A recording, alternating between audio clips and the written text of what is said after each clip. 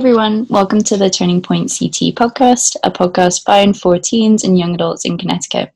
My name is Ella and I'm joined by Haley, Lisa and Vanessa, who also work on the project. Today we're talking about imposter syndrome, how it affects us and what we do to cope. Before we start, let's talk about what imposter syndrome is. Psychology today describes imposter syndrome as a psychological term referring to a pattern of behavior where people doubt their accomplishments and have persistent, often internalized fear of being exposed as a fraud. People who experience this will call their success luck or good timing and dismiss it as others believing they were better, more intelligent, and more competent than they actually are. I know for me, imposter syndrome has kind of manifested itself in my life as perfectionism.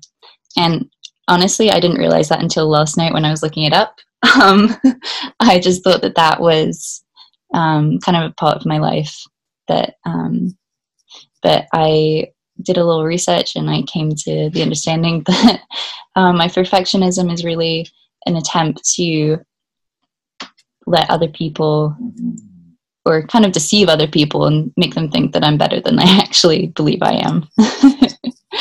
So I am constantly feeling as though I have to achieve perfection in order to not be exposed as a fraud. I was accepted into a pretty good art school and I could barely believe it. And I used to joke that the acceptance was a prank and that I would show up on the first day and get laughed at. Oh no. I know, right? But basically I carried this belief with me throughout the entire time I was there, and I felt like I needed to prove my worth in every single assignment. So if it wasn't shaping up to my expectations, I wouldn't even go to the class. But yeah. Yeah, I get that. Yeah, right? Yeah, there were sometimes like assignments that I would procrastinate because I felt like if I couldn't do it perfectly, like on the first run, like there was really no point in even trying to like attempt it at all. Totally. Yeah, I perceived like my like attempts to be perfect, like perfectionism in general, definitely as a way to sort of like deceive people into thinking that I am like worth it, or like I had the ability to get wherever I was. Like even then, like accomplishing these goals, I never really felt like I earned it. Yeah, totally. What does it look like to you, Lisa? Like, so you said it's kind of like perfectionism. When did you start to like feel this way, or at least notice it? I don't even know if there was like a singular point. It's just always been that way for me. I think I've always been like well, at least throughout elementary school and middle school and high school, I was sort of like a high performing student. And like a lot of that came from like my parents' expectations of me, but also it became my expectation for myself as well. But even getting awards during like award ceremonies, things like that, I never really felt like I deserved it more than other people. I always felt like there were other people that were smarter than me. Maybe it was some sort of like affirmative action sort of effort. It really, yeah, it it kind of hurt at times, even like getting awards, like I never really felt like I was happy or deserving. Yeah, can really like take away from it in the moment when everybody else is saying like good job, but your brain is like, you don't deserve this. It's all like an act. At least that's how it is for me. Yeah. Haley, how about you? What does it look like for you? I feel like for me it's kind of mostly in school settings, how we've kind of been talking about. I feel like it's really inescapable because you're constantly getting graded and constantly comparing what you do to your friends and your other peers. And I think even as small as not raising my hand because I don't think what I have to contribute is good enough is like manifests itself in my life every day in every class where like I'll just say, well, someone else will probably say something better, someone else will mention what I want to say. And it's like, how do I stop myself from doubting my thoughts when that's all the teacher or professor really wants to hear. They just want to hear what you're thinking. Yeah. Yeah, that that really resonates with me. I did the exact same thing when I was in school. Just that little like voice in the back of your head that just tells you that you're not good enough, that what you have to say isn't important, and basically believing that other people are more worth the time than you. Yeah. What about you, Vanessa?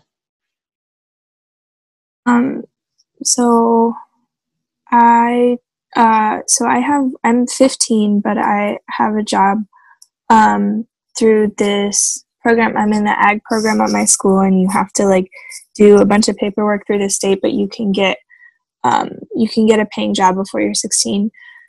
And the place where I first applied, I applied when I was 14 years old, and they weren't even hiring. But I and they would hold like these events, and I'm trying to like describe it in a way that's like in my brain, and it's all like they weren't even hiring, and I just kept bugging them until they gave me a job. That's how it is in my brain. But and like it's my first job. Like I don't know a bunch of things, and like I have to walk there. And everyone else who works there, I feel like is like so much more accomplished, even though they're like not that like old of people. They're in like their 30s, and I'm like, oh my god, they're already so much more accomplished than me. And it's a clothing store, and the whole thing of it is like eco-friendly type stuff, and I'm like, well, I don't even know anything. Like I don't know how I can like contribute in a way that's good, and in a way where I'm like learning things as well as serving the store. But then I'm like, oh my gosh, I don't like that was just nice of them to give me the job. Like I don't know, I don't deserve it. Mm-hmm. Yeah, I have the same thing where it's like I feel like people are just doing me a favor if I'm achieving something. I'm like, it's probably because they feel sorry for me or something. Like they obviously see straight through me as like somebody that needs like pity or something. Yeah It's really tough. Mm-hmm. What do you guys do to kind of deal with it? So I sort of take a moment to step back and look at all I've done and sort of frame it in a way of like, look at all you have accomplished. Like, even if you don't feel like what you've done is great or worth it, clearly like someone else does. And it doesn't always like reassure me entirely, but it's an effort. Mm-hmm. It's an effort. Yeah, it's kind of just like constantly, I know I have to like kind of like control my thoughts a lot of the time. I have to, because my first thought is it's natural for me to like think that I'm like worthless or I'm not good enough, but the self-talk really, you can like change your perspective on things just from slightly changing things, like the way you talk to yourself, and just being a little bit kinder and saying, well, I am worthy. I've accomplished these things. Like you said, these are like true manifestations of my efforts and of my talent a lot of the time. Even if I don't personally believe it, these things are kind of undeniable about myself. And just kind of taking that and being kinder and saying, like, why you wouldn't even talk to a friend the way you're talking to yourself. And that's been a really big help to myself. How about you guys?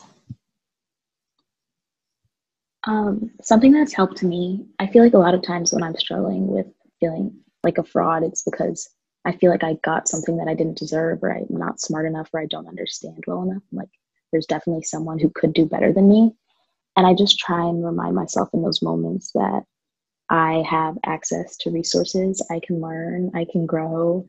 I can take the time to better myself. And even if I if they think I'm ready, then probably some part of me is. And even if I don't think I'm ready, I can take the time to learn and to be ready rather than just dwelling on the fact that I don't feel as if I am in that moment. Yeah, that's really powerful too, because then even failure is just a learning experience, because failure is pretty inevitable, and the fact that we're constantly trying to avoid it happening is kind of a futile pursuit. But it's powerful to just be like, even if I'm not good in it right now, I can teach myself, I can learn, and there's that room for growth. It's really awesome. What about you, Vanessa? What do you do to cope?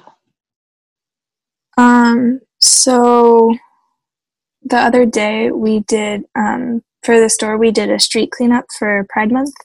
And I went to it and I had to work and I had to pass supplies out. And my boss's sister was there, and my boss was introducing me to her, and she was like, "This is Vanessa. She applied here and she was just 14 and she gets stuff done. She makes things happen, and she's she's only 15, but she's very smart for her age." And I was like, "Oh my gosh." So now whenever I feel I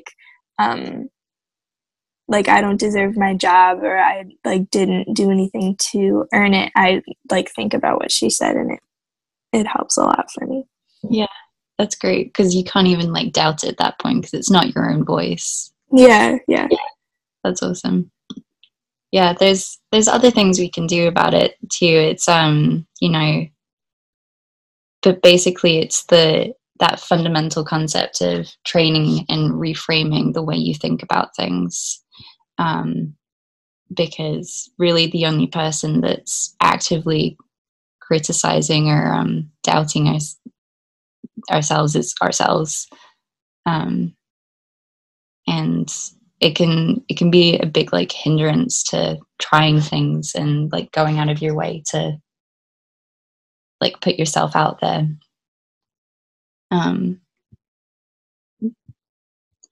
Yeah.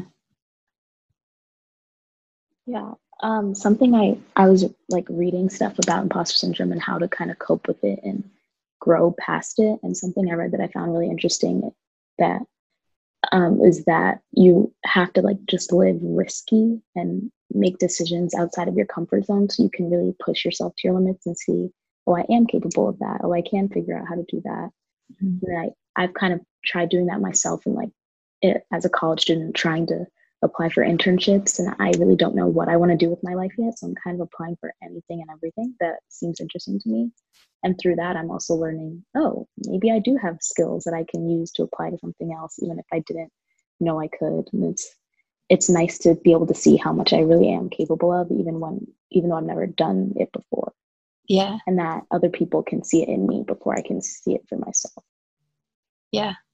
Yeah, I definitely feel that too, being a college student as well, and just looking at a job description and being well, I'm not qualified for that, and then I think at some point you just have to just go for it, take the risk. It's if it happens, it happens. If it doesn't, well, there's always more opportunities down the line. And yeah. Yeah, totally. I think that's really interesting, taking risky decisions. Obviously, it's not putting ourselves in danger or anything. It feels like danger potentially, but yeah, just kind of challenging our beliefs and seeing what actually holds up. And quite a lot of the time, I think we do realize that we're so much more capable than we give ourselves credit for. Yeah, that's a really valuable practice, just challenging what we've always kind of held to be true about ourselves. Something I have talked about with my therapist a lot is negative thought patterns and thought processes. And she says that, and you said too, with the imposter syndrome, it's a pattern of, it's a thought pattern So like the more times that you think of it, like the easier it's going to be for your brain to like go to that negative place. So it's really cool that like Lisa and Haley were saying, to be able to like go out of your comfort zone, because like the more you do that, the easier it's going to be for you, and the more you are going to like the stronger you're going to be against like the negative. Yeah, totally. You can kind of just like, you can look at all the successes when you have challenged yourself, and then when you're feeling like in that position where you're like, oh, I don't know if I should do this, like I don't know if I'm capable enough, you can be like, hang on, I was capable all of these other times. And it's kind of just like reading receipts and being like, okay, well, why not try? And like, what's the worst that happens? Like, I know that for me, reframing the question, like, what's the worst that can happen, which my anxiety can take like anywhere, but changing it to be like, what's the best that could happen? And, you know, oftentimes like the best situation does happen, or at least like some variation of it. Yeah. So that's really awesome. Does anybody else have anything they want to share before we close out? No? Okay. So I just want to thank you guys so much, Haley, Lisa, and Vanessa, for sharing your experiences and being a part of the conversation. To our viewers, if you enjoyed watching the podcast, or if you enjoyed listening to the podcast, please make sure you subscribe and follow us in Turning Point CT for more content made by and for young adults and teens in Connecticut. Also, don't forget to check out our website and online community space, which is turningpointct.org, for more mental wellness resources. Have a good day, everybody. Thank you. Bye. Bye.